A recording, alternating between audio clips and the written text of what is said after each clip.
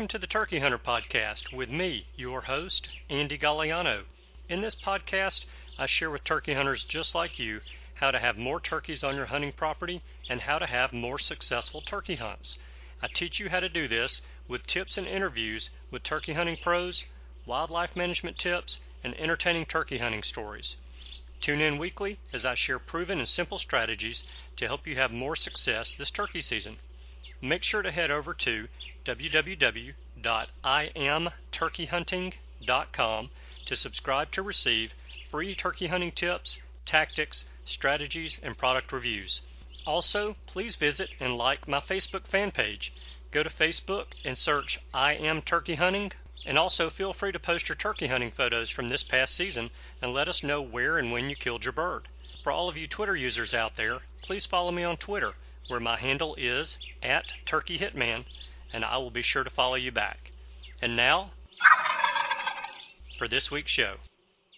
Hello, and welcome back to this week's episode of the Turkey Hunter Podcast. You are listening to episode number 236, Turkey Science versus Turkey Fiction, with Mike Chamberlain. And I am your host, and the guy who is now working on his honey-do list. The reason that I'm doing that now is because we are 318 days, 12 hours, 15 minutes, and 50 seconds away from opening day of spring turkey season in Alabama. So my wife and I spent a good bit of time in the yard this weekend, cleaning up a little bit, planting some plants, and I don't know, we're probably a third of the way through doing what we need to do. So that is about what my next 2 weekends look like, yard work. But hopefully it'll look good afterwards, and I'll get the pool opened and be able to get in the pool and cool off with a nice little dip.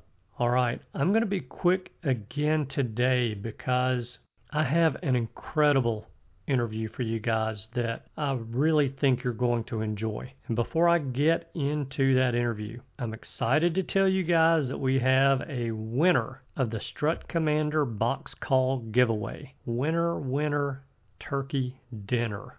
After I gave you guys a hint last week, the guesses came pouring in. The most common guesses were there were 3 hunters with guns pointed all in the same direction, not having a talk with our new turkey hunter before getting into the woods, not being aggressive enough to get John, our designated shooter, to move as soon as the turkey gobbled when he was on the ground. Now, on that one, please realize that you are correct, but our designated shooter was to my left and the turkey was to my right. So I was between the shooter and the turkey. No, nobody's going to shoot in that situation. There is no reason to move in that situation. And besides, I thought that Joey would have an opportunity to move and get a shot at that turkey, the direction the turkey came in. But Joey couldn't see him when the gobbler was very close to us. Again, those are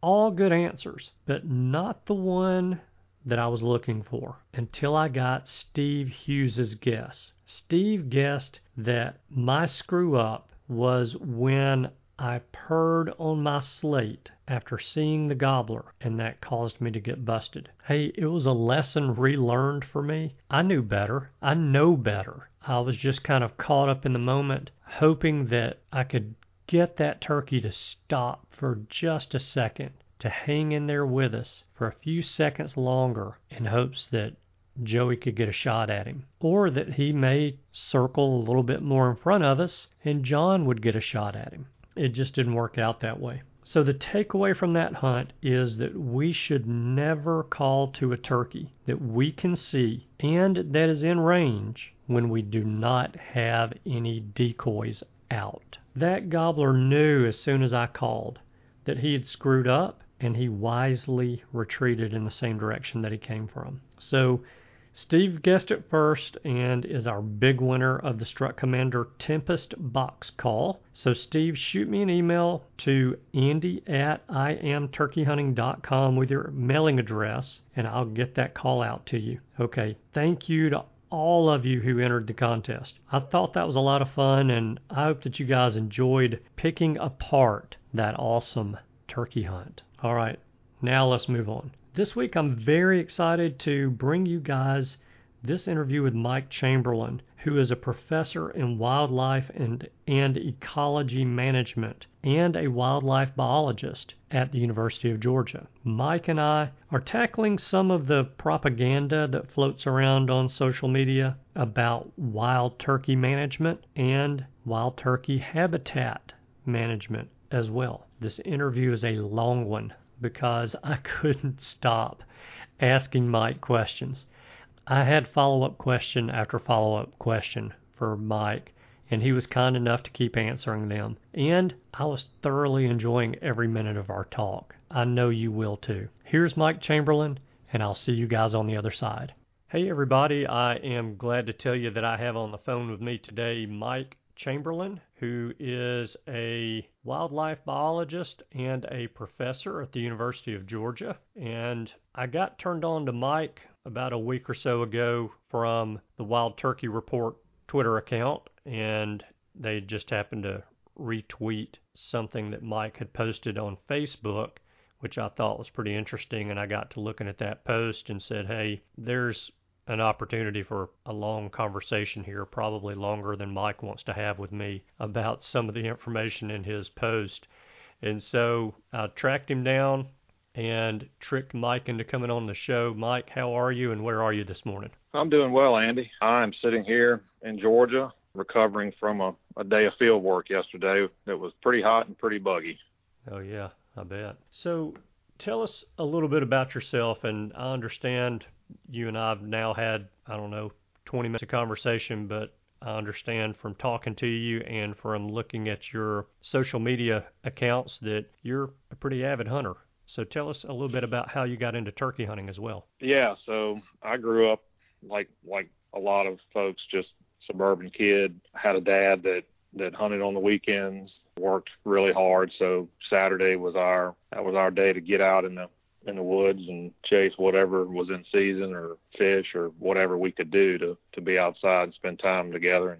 And from there, I ended up, I basically hunted anything that I could hunt, and I ended up going to Virginia Tech to get an undergraduate degree in wildlife science. And once I did, I ended up in graduate school studying turkeys. I wasn't driven to study turkeys per se. I really just wanted to study any species that I could because I was interested in pretty much everything at that time. And once I got into graduate school and started studying this bird, I became fascinated with what they do, how they behave, and then I guess the natural conduit from there is to end up being a turkey hunter. Yeah. So you didn't actually hunt turkeys as a youngster?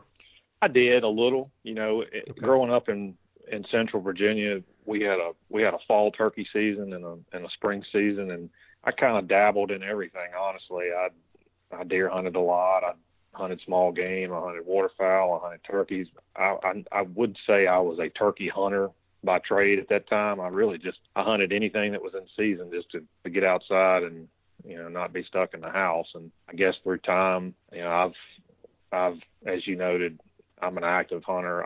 My wife actually would probably classify it as being fanatical. I'll hunt anything that I can. I love the thrill of the chase. Yeah. So you got your undergrad at Virginia Tech, and then was it Mississippi State from there for grad? That's right. I went to Mississippi State and did my master's degree working on turkeys, and then was offered an opportunity to stay and continue studying turkeys as well as predators that eat them as part of my PhD. So my dissertation work was looking at turkeys and predation of turkeys I studied bobcats, coyotes, foxes, raccoons, anything that would eat a nest or an adult. That was kind of the focus of my work. And then from there, I went to LSU and worked as a faculty member there for a little more than a decade, doing pretty much the same thing I do here at the University of Georgia, where I've been for the last 8 years. Okay. Now, your graduate studies were in predation. And I know you're in that professor level now, so you probably aren't just studying one particular aspect about wild turkeys. You're being involved in several different research projects that a lot of your graduate students are doing. But what are some of the studies that you've done over the past several years? involving turkeys? Most of my work the past 5, 6, 7 years has either focused on one of three things. The most being probably just reproductive ecology, nesting, nest success, brood survival, those types of things. Second would be gobbling activity and looking at the chronology of gobbling, when it starts, when it stops, when it peaks, if it even does, how it's influenced by hunting activity. Is gobbling occurring when the states think it should be occurring relative to their hunting season frameworks? That would be the second. And then the third would certainly be prescribed fire and how fire is influencing turkey movements, turkey nesting, brooding, etc. Yeah. Okay. I hope you have about 8 or 9 hours to stay on the phone with me today, because I have a lot of questions for you. Well, I do not. I don't think I could really talk that much, so I think you're safe. But I have that many questions to ask you, but I just don't think I could physically talk that much. So I think you'll be all right. So, well, instead of going that route, we can just do multiple podcasts rather. All right. Yeah. I like that idea too. Yeah, that way we get a little bit of a break and, maybe take a nap here and there somewhere along the line. Sure. So, yeah. Sure.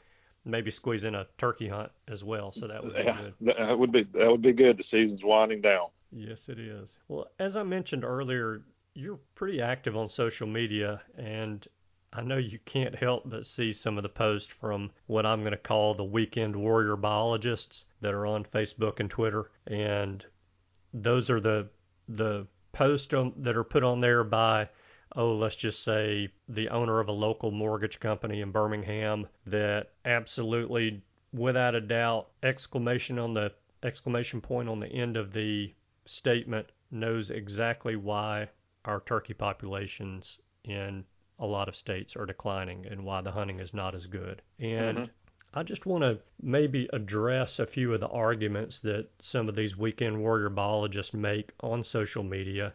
And the first one that seems to be, I hate to even use the word hot, but seems to be a big topic for many people and many of these weekend warrior biologists, is growing season burns. And can you, because you have studied them a great deal, burning period, can you tell me a little bit about growing season burns, what they are, and why they're beneficial, as well as why they are controversial? And then I've got a follow-up question to that as well. Sure. So by definition, a growing season fire is simply a fire that's applied to a stand at a time after green up, with the purpose in mind being that the fire will behave differently than it would have behaved if it had been applied in the dormant season, say December, January, February. And by behave, I mean they tend to be a little hotter in the growing season because air temperatures are higher. Once woody plants have started to green up, if you burn them, you tend to get better control of woody plants, and you tend to stimulate plants that are more grassy, forbs. And the reason that managers do that is because they are trying to create and maintain habitats that are like that are not dominated by sweet gum and other woody plants that tend to benefit from a dormant season fire. So if you drive around our landscape and you look, many agencies burn during the winter, and they do that routinely. What you produce is a habitat that's dominated by 3 or 4 woody plants, yaupon, sweet gum, depending on where you are. There's a predictable group of plants that benefit from that type of fire, and that's not turkey habitat, as well as habitat for a variety of other species. So you see the application of growing season fire in situations where managers want to push, if you will, the habitat towards grassy, low-growing forbs, etc., because of the species that are adapted to living in those types of stands. The controversy, while there's a lot to discuss as far as the controversy goes, and I get it. You have this notion, which was partially why I posted that that one particular post that prompted you to contact me.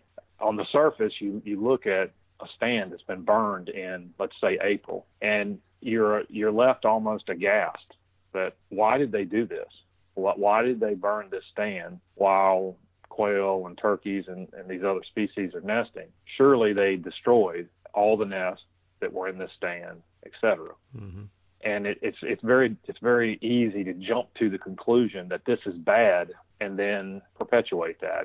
And in reality, it's not, with the caveat that, which I noted in that post, that like every other tool we have, fire can be used inappropriately. Right. And growing season fire is certainly something that could be used inappropriately. But the point is that if you look at the type of habitats that turkeys need for nesting and brooding, that tends to be habitat that can be managed more successfully with growing season fire than with dormant season fire.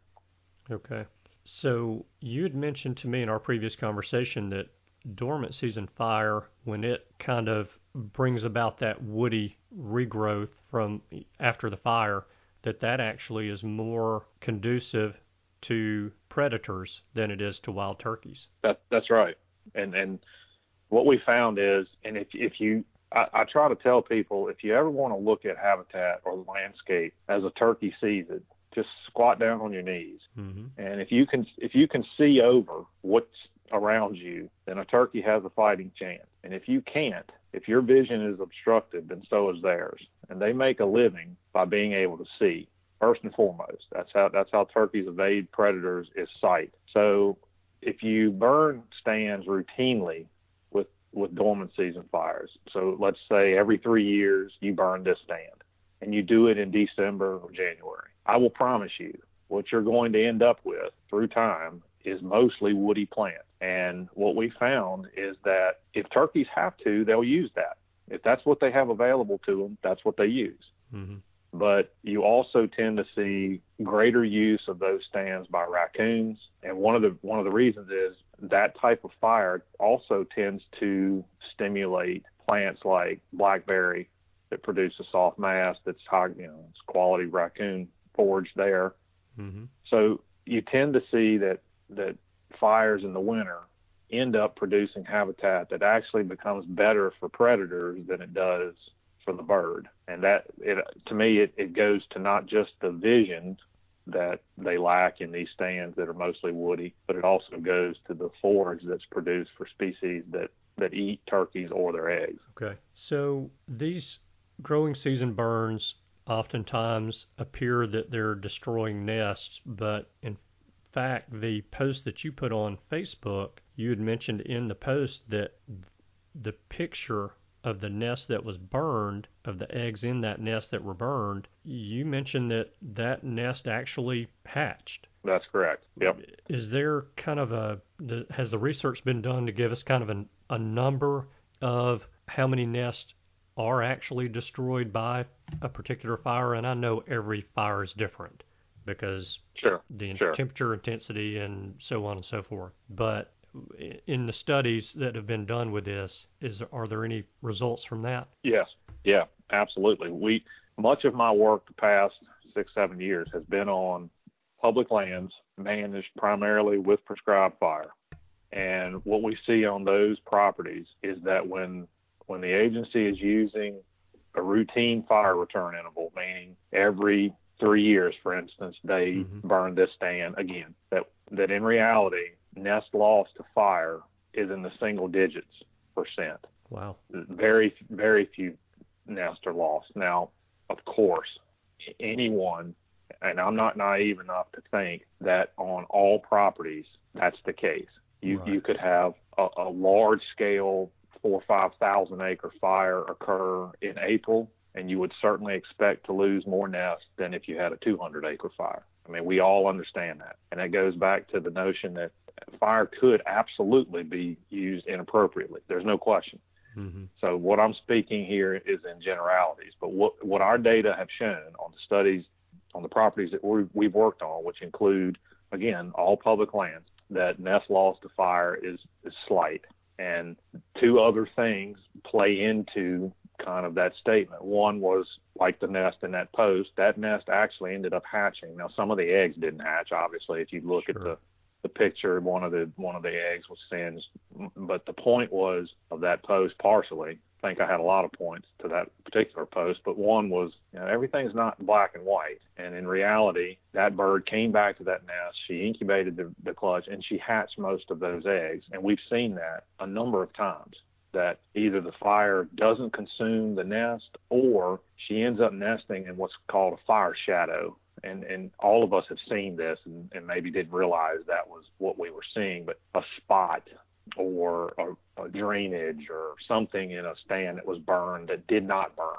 So the fire actually crept around this spot. Right. And she just returns to the site and continues incubating. And you would think, well, that's horrible. But if you think about it, what most predators do, raccoons, bobcats, coyotes, etc., is after a fire event, they don't use the stand.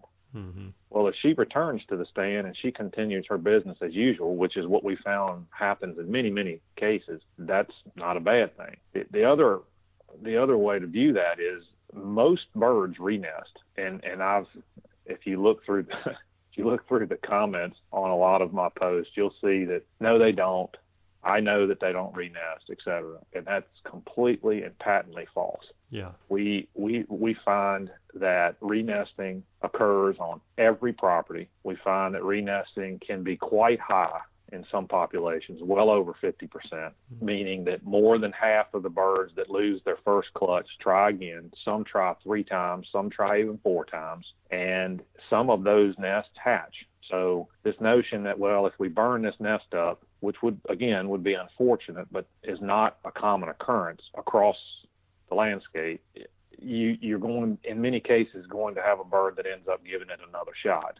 Now, some will argue, and this is partially true, in some populations that renesting is not generally as successful. And what they mean by that is the second clutches are usually smaller, and they are. They tend to be 1 egg, maybe 2 eggs smaller than the initial clutch. Okay. But the point is that turkeys are prolific, and if you think about millennia ago, when this bird was living in the southeast, they were linked to fire. This landscape that we live on, and I'm looking out my window in northeast Georgia, and the pine forest in this part of the world were burned historically, and this bird lives here. So they're inextricably linked to fire disturbances. They've dealt with it for many, many, many years, decades, right? So they know how to react in the presence of this disturbance. So that's why I kind of encourage people to kind of take a step back and think about it from the bigger picture. How would this bird behave in the presence of this disturbance? Yeah, this is something you mentioned just a minute ago, but in our earlier conversation as well, we talked about how or some of the ways that fire can be used improperly. And we talked about these larger scale burns where there was, 1,500, 2,000 acres, 4,000 acres being burned. What research, if any, has been done to show whether or not these larger scale burns are better or worse for turkeys? Mm-hmm. Yeah, so the scale issue, so we've kind of covered the timing, growing versus dormant season. The scale issue is where it gets really tricky. And the short answer is yes. We have not published this work yet. In fact, the student that's working with me on this particular project is finishing up his dissertation work right now. In fact, this summer we will have this work out for those that are interested to see it. But what we're seeing is that scale does matter. And not only does scale matter, shape matters. And what I mean by shape is, we can't predict every fire on the landscape is different, and we have to kind of simplify in our minds how the shape of a fire would matter. So in other words, a stand that is big but is narrow is different than a stand that's big and square, those types of things. But that matters. And what we're seeing is that both scale and shape matters to turkeys. The bigger the fire, the more likely you're going to create habitat in the center of the stand that turkeys don't use. And they don't use it for several, if not up to many weeks after the fire. And that makes sense because they need escape cover. So if you burn a huge block of forest, they perceive the center of that to be non-habitat. I'm not going in there because there's nowhere to escape if something chases me. Right. So, yes, scale matters. Now, I can't tell you at this point what is too big, but I will tell you that what our data suggests is that the smaller, the better. So when you graph out what's the probability that a turkey is going to use this stand after it's burned, you see that it's quite high if you're talking fires that are 50, 100, 200, 300 acres-ish. And then once you start getting in the 400 or 500 acre range, you start seeing this slow decline in our predicted use by turkeys. In other words, are they going to do it or not? Are they going to use the stand or not? It starts creeping down. And then once you get in the 700, 800, 900 acre range, there's a precipitous drop. And then once you get out, several thousand acres, it's almost zero. Mm-hmm. Now, granted, if a turkey's living on a landscape and that's all they have available to them, and you burn the whole thing, they're going to do their best and try to use what they can. But that's not the scenario that we would obviously want. So I think what the outcome of our work is going to be is that in many situations, some fires that are applied are too big, and then it will be up to agencies to either change or not. This is such a complex situation because, as you noted, every fire is different, and we as human beings, unfortunately we have to generalize things. We have to say, okay, well, you're not going to burn bigger than this, or you're not going to burn bigger than that, or whatever, and then we apply that broadly. That's what we do as humans. Mm-hmm.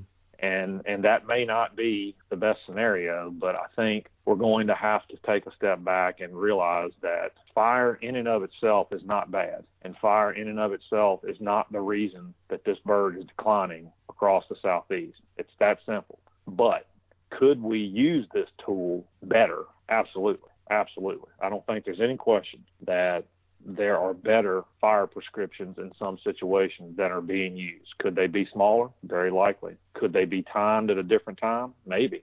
It's going to now be our jobs as hunters and managers and scientists to work with agencies, if that's the case, to tweak how we apply fire to the landscape. And some agencies may not, some landowners may not be interested in changing the way that they use prescribed fire.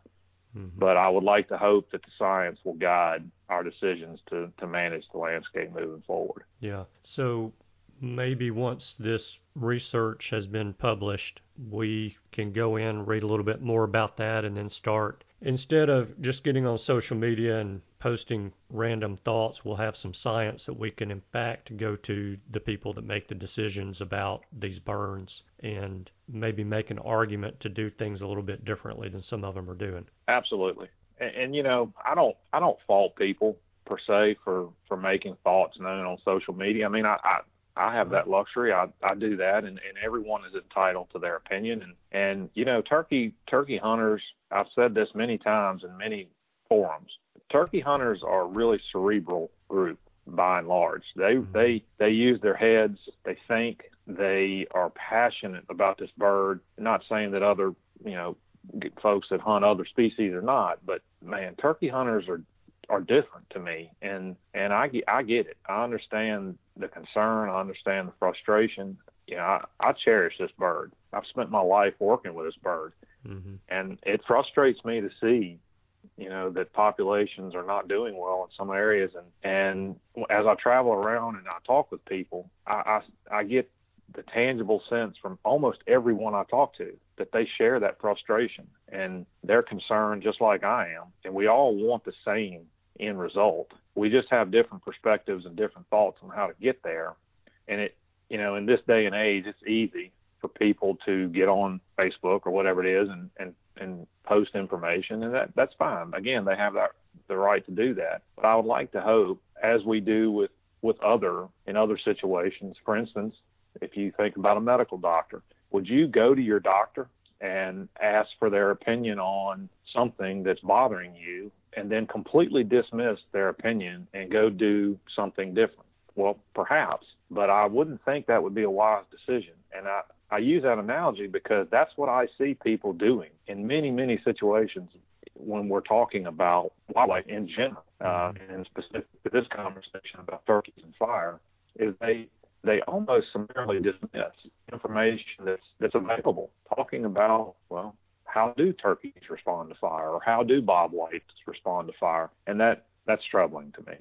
Yeah. All right. One more question for you about fire, and then we're going to move on to something else that's, I think, a concern and a hot button for all of us, and that's predation. But what, during the studies where you've looked at these growing season burns, we talked about the nesting part of it, but how much of an effect does it have on the poults? Are we losing poults to these fires? Yeah. So the short answer is no.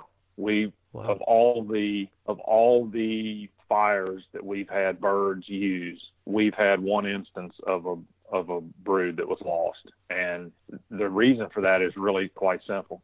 These hens take broods to stands that are not scheduled to be burned. These stands that are scheduled to be burned are thick, brushy, dense, nasty, if you will. Right. And these broods are going to open, park-like, grassy, sparse understory, lots of visibility. So if you're looking at a landscape that's burned, these broods are actually going to stands that were burned last year, or 2 years before, not scheduled to be burned this year. So that's why we see very little brood loss, because they're not even using stands that are ready to be burned. Very interesting, and makes a lot of sense, because nesting habitat and brood habitat are not necessarily the same. So, in fact, yeah, they are quite different. Yeah, I mean, these birds, the only time a hen is going to use habitat that looks like nesting cover when she has a brood is if she's trying to get them out of it. I mean, they don't want to be there, and that's why you always see that when they hatch, they skedaddle. They get those poults and they get them out of that spot, because nesting cover is not brood cover. Nesting cover is, I need to squat down and hide, or I need to sit here where I can see. And that's basically what we see with turkey nest. There's two types of nest. There's nests that are kind of in the open, and we've all seen this as hunters. You bump into a nest or find a nest. There's a nest that's kind of open where she can sit there and see around her, presumably because she thinks, you know what, if something comes after me, I can get away from it. Or there's the nest that's in just the dense jungle, and presumably we're thinking, well, she's trying to hide. Either way, she's going to move that brood away from that nest after she hatches and get them somewhere that doesn't look like nesting habitat. Yeah, okay. That's good to know, and that makes sense. So let's talk a little bit about predation. And I want to talk, I guess, on both nest predation and adult predation and poult predation as well. So in the studies that you've been involved in, or studies that you've read, has there been really any kind of determination made if nest predation is a more common occurrence than poult and or adult hen, or not even hen, but adult predation? Yeah, so loss of nest and poults is certainly exceeds the loss of adults. So nest predation is quite high. In fact, most nests fail. We see that on average around 20% of all nests are successful, which is low, frankly. And nest predators include anything that you can imagine that would eat an egg. Everything from bobcats, foxes, snakes, raccoons, anything that would consume an egg is subject to eat a nest. The poults, again, a lot of things eat poults. Everything from hawks and owls to, again, your cats, your foxes, your coyotes, anything that would chase a young bird. So you have this broad suite of predators that eat the eggs, that eat the poults, and the adults are pretty much outside of human beings. Adult predators are pretty much restricted to your bobcats, coyotes, foxes.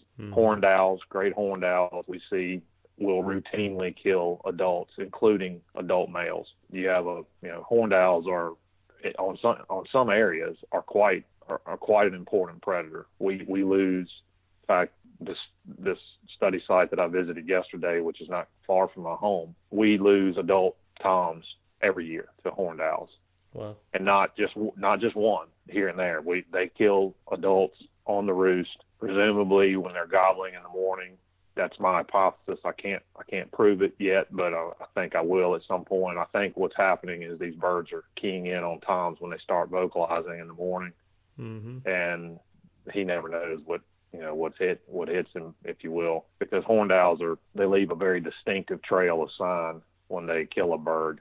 So it's pretty easy to tell what you're looking at when you find him, and they are important predators of males. Yeah, that's interesting. I knew that they were predators of poults, and I just recently read, and I can't remember which book it was, but I just recently read a book where they'd mentioned that, the old timers saying that owls would knock adult turkeys in the head or just basically knock them off the roost and, from that point kill them and eat them. And I thought, I've never heard that, but it is totally feasible. It makes sense. Oh, they absolutely do. They hit them, and you can see where, if they can, once they grab the bird, they actually carry it off the roost. So they hit them, and then you'll see a 30, 40 yard trail of feathers that you can kind of envision were left from above as the owl was riding the bird down to the ground. So the momentum of them hitting the bird and then carrying the bird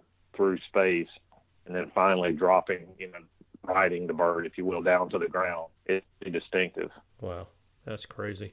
All right, I want to ask you a question about hogs, because everyone's on hogs. Hogs are the devil, and personally, I don't think I disagree with that, just because of the damage that they do to an area and to crops and so on and so forth. They're certainly a nuisance animal. But how much of a nest predator is a wild hog? Do you think they're searching out nests to destroy, or they're just possibly destroying nests that they run across while they're rooting around? What effect do hogs have on nesting?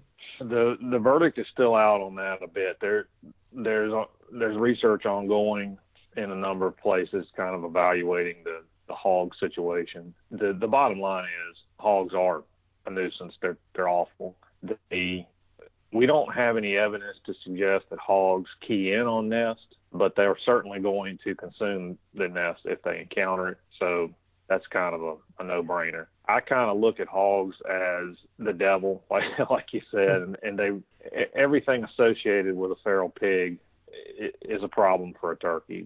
They consume resources that turkeys use, so they're a direct form of competition for food. They degrade their environment through reductions in water quality. They change the soil horizons. They disturb soil. They alter seed banks. All of that is bad for a turkey. So I kind of look at hogs as, I don't really consider them nest predators. Obviously, yes, they do eat nests. Sure.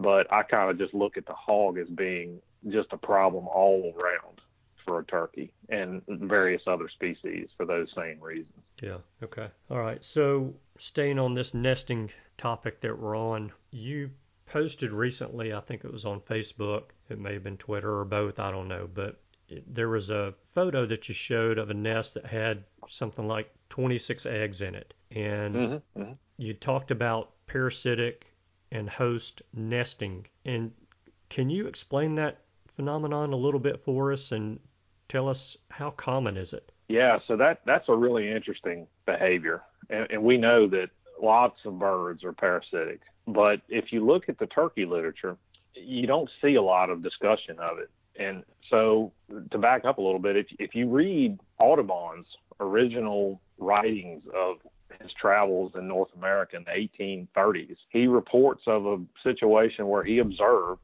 3 birds communally incubating a nest. And we don't see that, but we do see that these birds will dump nest. We'll see that they are, parasitic. They'll lay a single egg or multiple eggs in the clutch of other hens. It appears to be prevalent in every population. We see it, at least a single occurrence in every group of birds that we mark. So in other words, if we we go here on this wildlife management area and we mark 30 birds and we look at their nest, we'll find at least one that's parasitic. And these parasites, they will often lay their own clutch as well. So they will lay, say, a single egg in somebody else's clutch or multiple eggs, and then they will go and lay and incubate their own clutch. We see other situations where several hens will lay in the same nest. So you may have 3 or 4 hens that all dump eggs in this one nest, which is that picture that I posted that you referenced. That's what that was. That was a number of hens had dropped eggs in that clutch. Mm-hmm. And the strategy makes sense if you think about it. In many ways, I'll go put one of my eggs in somebody else's basket and let them hatch it. And if that nest is successful and my nest is successful, then I have more poults than the host, if you will. Mm-hmm. So it makes sense. And again, a lot of ground dwelling birds do that. They will become parasitic. What I'm struggling to understand is kind of the consequences of that behavior. And there may not be many consequences, but that strategy has evolved presumably in response to something. And in many other birds, it's a response to predation. Mm-hmm. So you have a population of a bird that has really high predation rates, and therefore a strategy evolves where, you know what, chances of me hatching are pretty low. So what I'm going to do is put an egg in a couple of different nests, and then I'm going to try my own nest, and hopefully one of my eggs will hatch and be successful. And if that's what's driving this behavior in turkeys, it does make sense to me that this bird perceives the landscape as being very risky and predation rates are really high, and therefore this strategy is in place to try to mitigate some of that. I'm not saying that that's occurring. This is somewhat speculative on my part, but it makes sense to me when I step back and look at it. Yeah, I mean, that's really fascinating to me, and it's kind of mind-blowing if you think about it, that motherly instinct, that instinct for the species to survive is that strong and that intuitive. But, I can't imagine it takes more than 1 or 2 nests to be destroyed for a hen turkey to realize, hey, I'm not having much luck here, and I need to. So yeah, parasitism would be something that would evolve across decades and decades and decades. It wouldn't act per se on an individual level, but you would see through time that, you know what, this strategy of just trying this on my own is not working. Mm-hmm. And this is something that's been observed in turkeys many, many times. And in a conversation last year with someone I have a tremendous amount of respect for, a guy named Bill Healy, who used to study turkeys for a living and retired years ago. He used to imprint birds to himself. He would hatch the clutches and imprint the birds to himself, mm-hmm. and then observe their behavior. And what he told me that relates to this is that these hens that would parasitize each other. Now, granted, he's in a pen. These birds are in a pen, right. But they did not want other hens to see them when they were laying. In other words, this bird A, she goes and starts laying a clutch. She doesn't like other birds to see her do that. She doesn't want to be seen going to the nest. Mm-hmm. And he noted that, of course, these birds perceived him as a turkey. So he told me, he said, look, if I was standing there, she wouldn't go lay. She would walk around and pace around, but she would not walk over to her nest and lay an egg in my presence. And he thought at the time that was predation driven, that, okay, I'm not going to allow something to watch me walk over to my clutch. Mm-hmm. But in retrospect, when he and I were talking about this, he conceded. He said, Mike, that might be right. Maybe it's that this is a strategy that's always been in play with this bird, and in reality, she didn't want potential parasite to see her go to her clutch, because then the parasite would know where the eggs were and would know where to go. Mm-hmm. And I think that's a pretty interesting possibility. And to kind of drive that home, we're seeing that in many, many cases, the parasitic female hung around with the host female during the laying sequence. So we've all seen this. So you go out in the spring, and there's 3 hens that are hanging around together, and they fly down in the morning and they mill around and they forage, and then at some point during the day, bird number 1 sneaks away and she lays an egg and she comes back. And then, at the same time, bird number 2 does it, bird number 3 does it. And so these birds, they are together in the morning, and then they're separated, and then they're together again. Mm-hmm. And it makes sense that the parasite hangs around with the host, and that's very likely when they're seeing the opportunity to be a parasite. Hey, I just saw that bird walk over in that area. Tomorrow or later today, I'm going to go check that area out and see what's over there. And lo and behold, there you go. There's a clutch that she's laying. I'll go ahead and drop one of my eggs in that clutch. Yeah. Yeah, I've got trail camera photos of 2 hens that are kind of doing that now on a piece of property that I own south of Birmingham, and I see them in the mornings on the camera together. I see them in the afternoons on the camera together. Rarely am I seeing them midday together, but that doesn't mean that they're not together. I'm just not getting pictures of them together. So, I have no way to confirm like you guys do with the radio collars and all that. I don't have any way of doing any of that to know for sure, but that's pretty interesting. And just to know that that's a possibility of an explanation of what's going on is pretty neat. So do you think that the parasitic and host nesting has any effect on prolonging the breeding season for these hens? No, I don't think so. I think probably, you're talking a few eggs, so it would, I mean, you basically, the parasite would prolong her laying sequence by a day or 2 days or whatever it is. Yeah. I don't think that really has an effect on the overall nesting season, if you will. It would certainly, though, for the parasite, it would certainly prolong her period of egg production for sure. Yeah. Okay. All right. I want to ask you, well, I got a bunch more questions I want to ask you, but I want to ask this one, and then I want to get a hunting story from you and then get you on with your day. But I've noticed over my years of traveling and hunting that there's really not a huge difference going from north to south across the country in the timing of the breeding cycle of turkeys. Mm-hmm. And I don't think there's a whole lot of science to dispute this other than, we know that weather does have some sort of an effect on nesting, but we know that daylight, the amount of daylight during the course of a day, is the determining factor of when a hen recognizes the fact that it's time to start breeding. Mm-hmm. Mm-hmm. So last night I just kind of pulled up on the internet, and I think, I can't even remember the website that I went to, but I think it's something like dayandnight.com or something like that.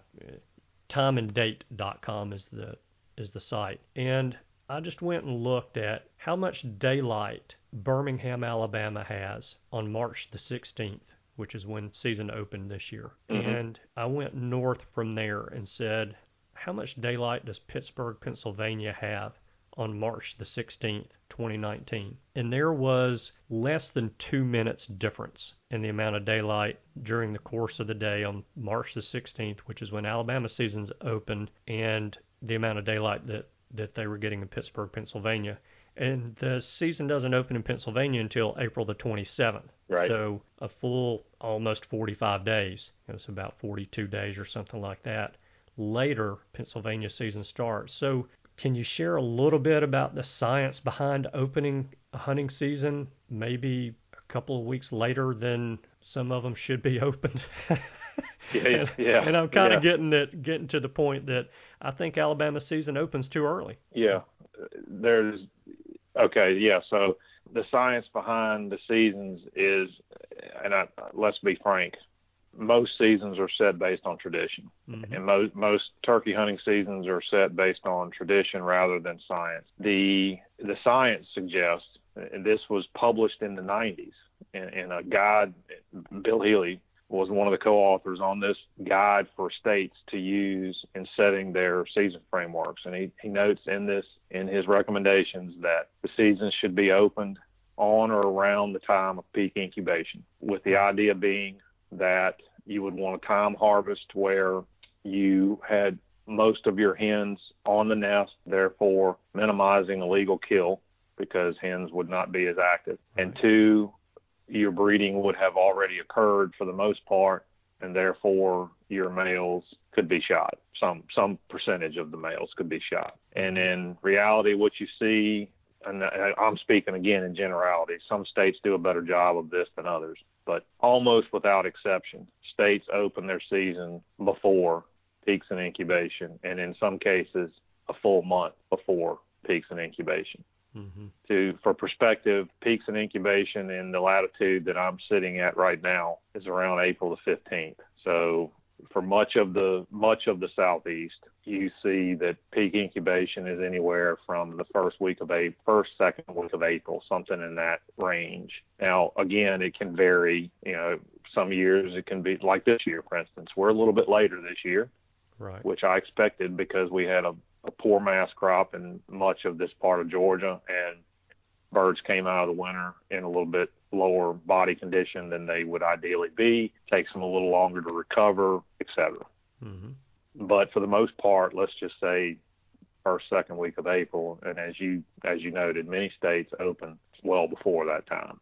Right. So along kind of the same note, how much could shortening a season reduce human predation of turkeys to help bring a population back? And I know that is such a broad question, but everything that I've read states that humans are the number one predators of adult male wild turkeys. Mm-hmm. And we, despite what some of the science says, in that a hen only has to be bred one time and she's good to go to nest for, 10 or 12 eggs. But we all think that having gobblers around to breed these hens over a longer period of time is better than him being one and done and, only getting a short period of time to breed hens. Mm-hmm. And so I'm asking this mainly because Arkansas turkey hunters, their season has been cut way back. Their season's 2 weeks long. And right. They're moaning and groaning, and I completely get it. Totally get it as a hunter. As a conservationist, I have to look at it and say it makes sound biological sense to me, at least in my head, but I'm no expert. So mm-hmm. Mm-hmm. I know shortening a season or lowering a bag limit, and we're assuming people are still obeying the law, seems like those things would have a positive effect on populations, assuming all other factors are equal. Yes, yeah. So there's a lot in that question, but I'll address as much as I can. So this notion that turkeys are a one and done, all we need is one tom, and he only needs to breed this one hen. That is, in a biological sense, partially true. But from a practical standpoint, it's absolutely ludicrous. And then here's why. Turkeys look the way they do. They have this obnoxious display. They have this vocalization. They have this gobble. They have spitting. They have drumming. They have this ornaments all over their head. They have iridescent feathers. They have all of that driven by sexual selection. And what that means is he looks like that because he needs to attract attention to himself, and he needs to stand out to a hen. And we sit back and we look at these birds, and they all look the same to us. But that's not the case in the turkey world. So what she's supposed to be able to do is pick the best males, not one.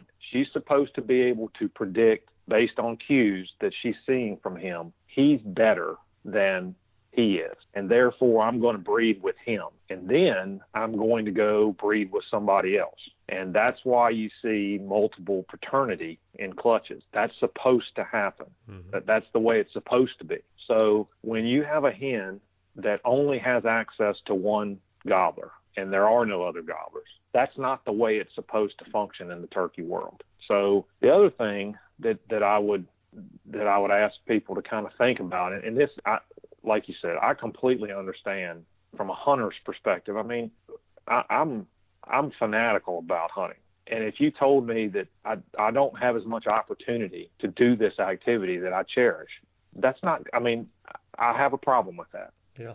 But when I step back as a conservationist and as a manager and I go, but if you told me that the activity that I cherish, if reducing the opportunity to do that would ensure that this resource that I cherish is going to be available for me moving forward, then I would accept that reduction in opportunity. Mm-hmm.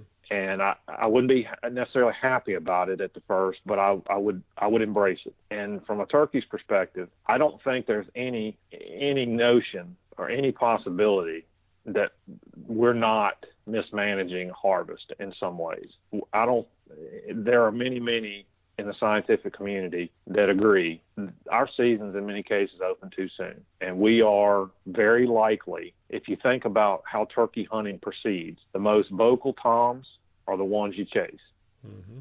If they gobble a lot, you go after them. If they don't gobble at all, you don't even know they're there. If you kill them, you get lucky. They happen to walk up to you. The most vocal toms tend to be the most aggressive.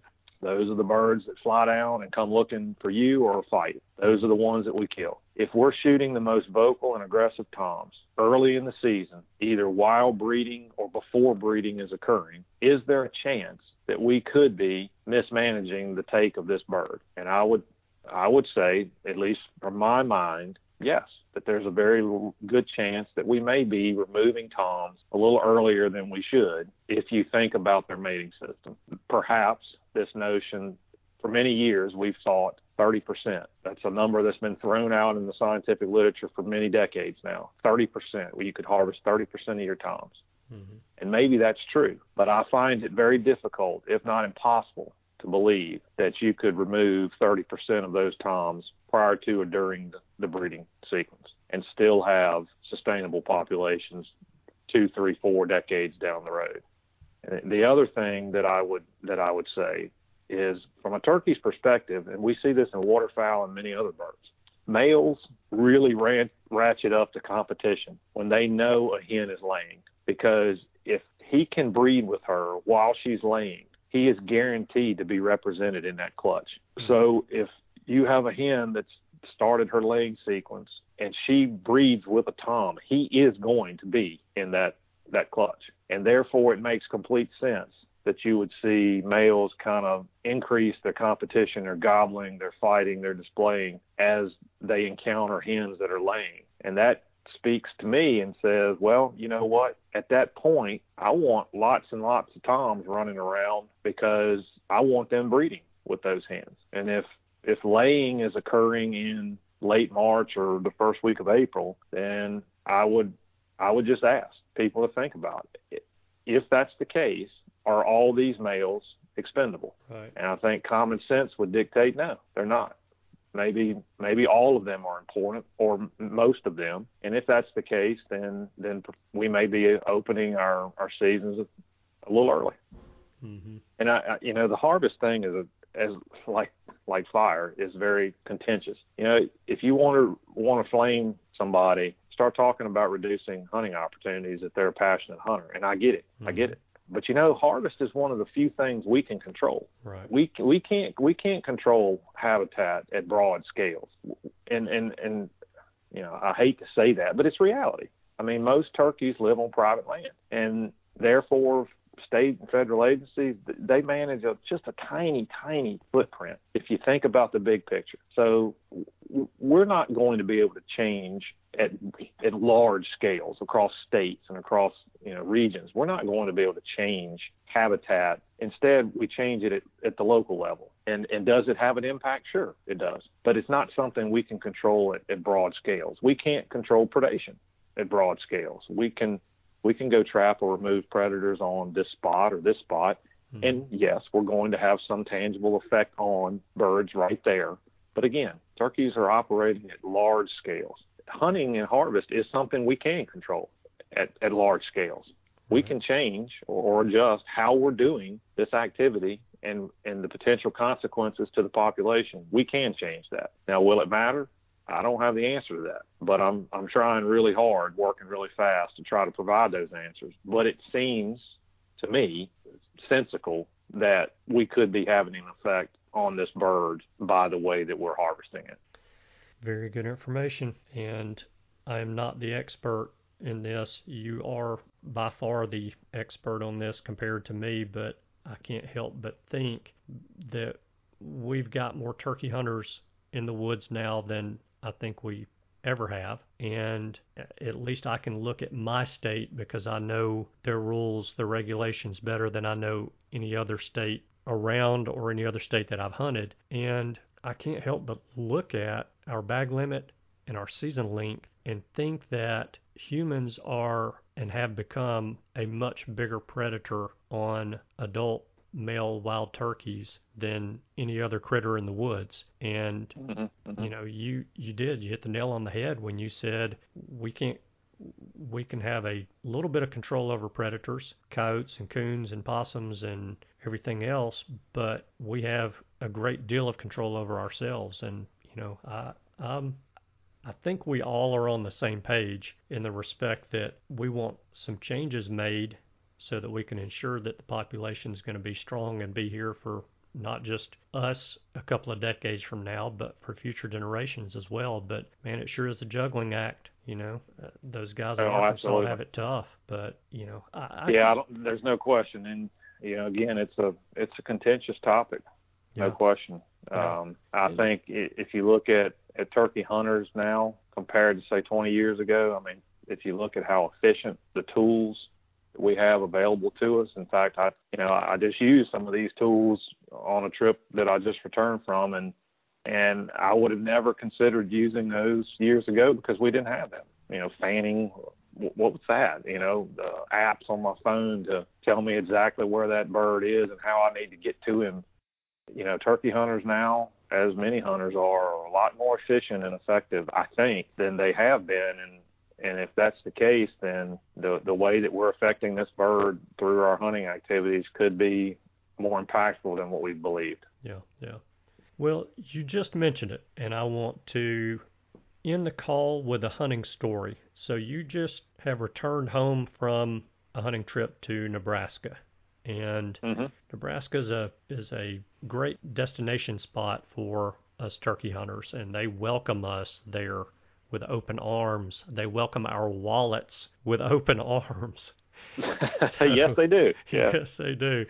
Can you share the story of your recent hunt there, and were you successful? And tell us a little bit, I guess, very quickly on the story of your harvest. Yeah, so I had never been to northwest Nebraska and had wanted to for a number of years. So took the opportunity this year with a couple of buddies, and we found some private land that we could get access to and paid the rancher a little bit of money to let us hunt it. And he gave us a map and said, here you go, have fun.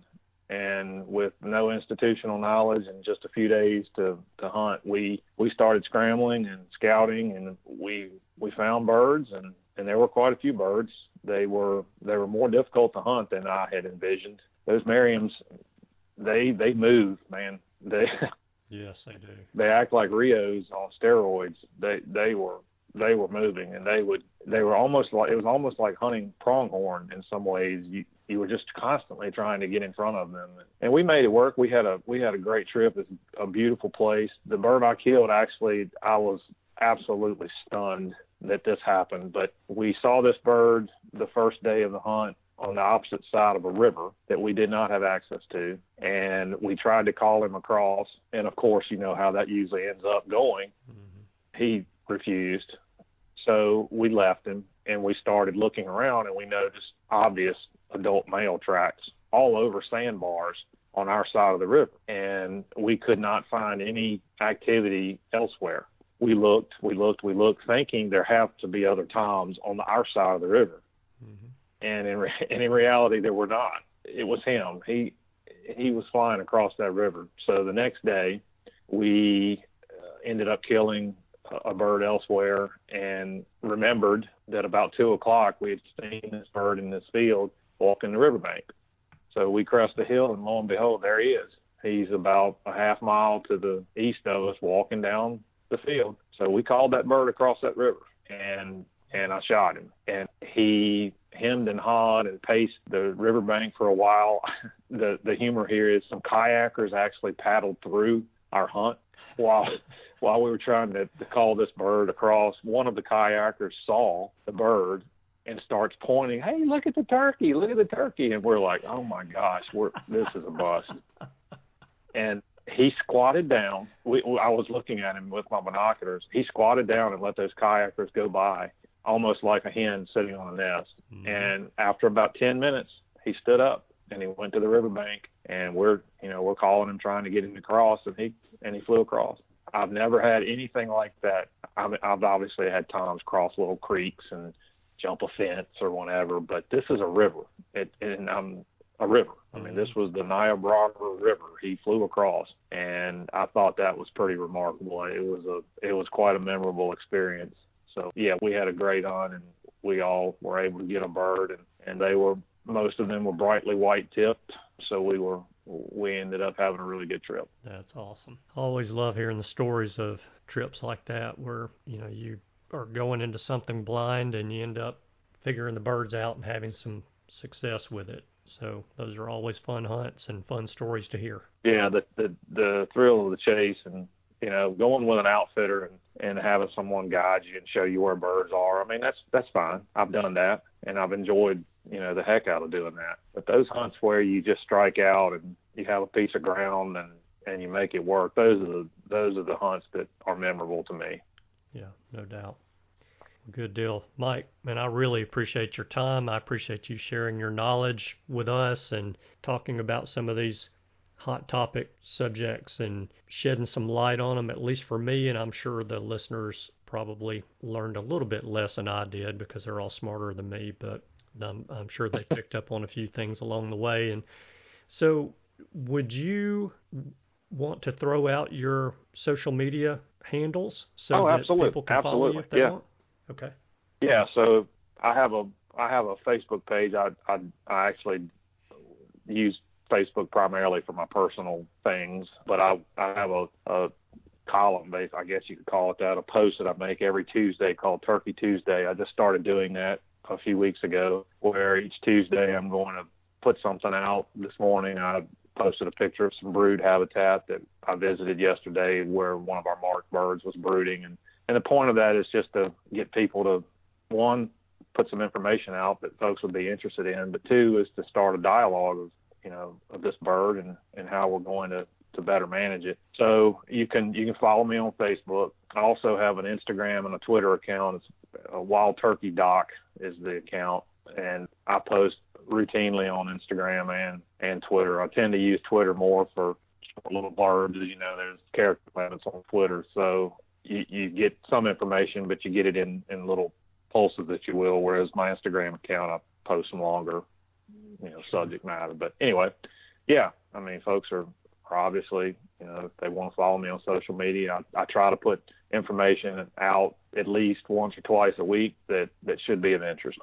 Awesome. Again, thank you very much. And I am looking forward to going back in and editing this episode and getting to listen to it again.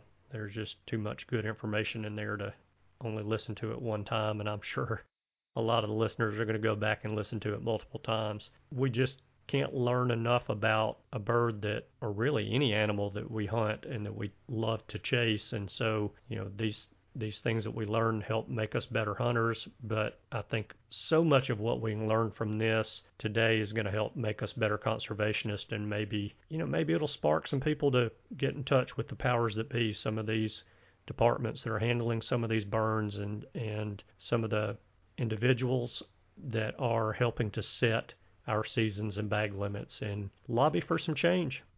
So absolutely. Yeah. I mean, everyone has a voice, and we're all in this together. And I think every turkey hunter wants the same thing. We want lots of turkeys on the landscape, and we want to make sure we have access to quality hunting in the future. So I would encourage people. I mean, we all have, our collective goal is the same. We all have different perspectives and ways of looking at things. But you know what? If you have concerns, make those concerns heard. And part of this conversation was focused primarily around the science. And I would encourage people, if there's science that can be used to further the narrative that we need to further, then use it. And if I can help provide any of that, or provide information on colleagues that could provide it, then I'm more than happy to do that. Awesome. Well, thank you again, sir. I hope you have a great day, and hope you're able to get into the woods and hunt at least once or twice more. I know you've got a lot going on, but you guys still have another week to go. So good luck out there and be safe. And let's do this again sometime in the not too distant future. Sounds good, Andy. All right, Mike. Thanks a bunch. All right. Yep. Take care. Bye-bye. You too. Goodbye. I hope that you enjoyed that interview at least half as much as I did. If you did and you want more, then I encourage you to follow Mike on social media to learn more from him throughout the months to come. Man, there was just so much good info in that call. That's gotta be one of my favorites now. Hey, if you enjoyed the interview with Mike and learned just one thing that you did not know before today, then do me a huge favor and share this episode on social media for me. Just share the post on Facebook, which you can get from the I Am Turkey Hunting Facebook page, and retweet this tweet on Twitter as well. If you need a reminder there, my Twitter handle is @TurkeyHitman, Hitman, Hitman. If you do that for me, that'd be a huge help for me and for the show as well. Okay, that's all that I've got for you guys today. Thank you guys so much for tuning in this week. I know that you have choices. I appreciate you spending your time with us. I hope you have a wonderful week, and I look forward to seeing you again next week. Goodbye. Thanks for tuning in. You were just listening to the Turkey Hunter Podcast. If you enjoyed the show, please go on over to iTunes and leave a 5-star review. And make sure to head over to www.iamturkeyhunting.com to subscribe for free turkey hunting tips, tactics, strategies, and product reviews to help you have a more successful turkey season. And stay tuned for upcoming episodes on hunting afternoon birds, how to film your hunt, and the breeding cycle of hens, as well as some guest interviews. Thanks again for listening. We know your time is valuable, and we appreciate you sharing some of it with us. See you next week.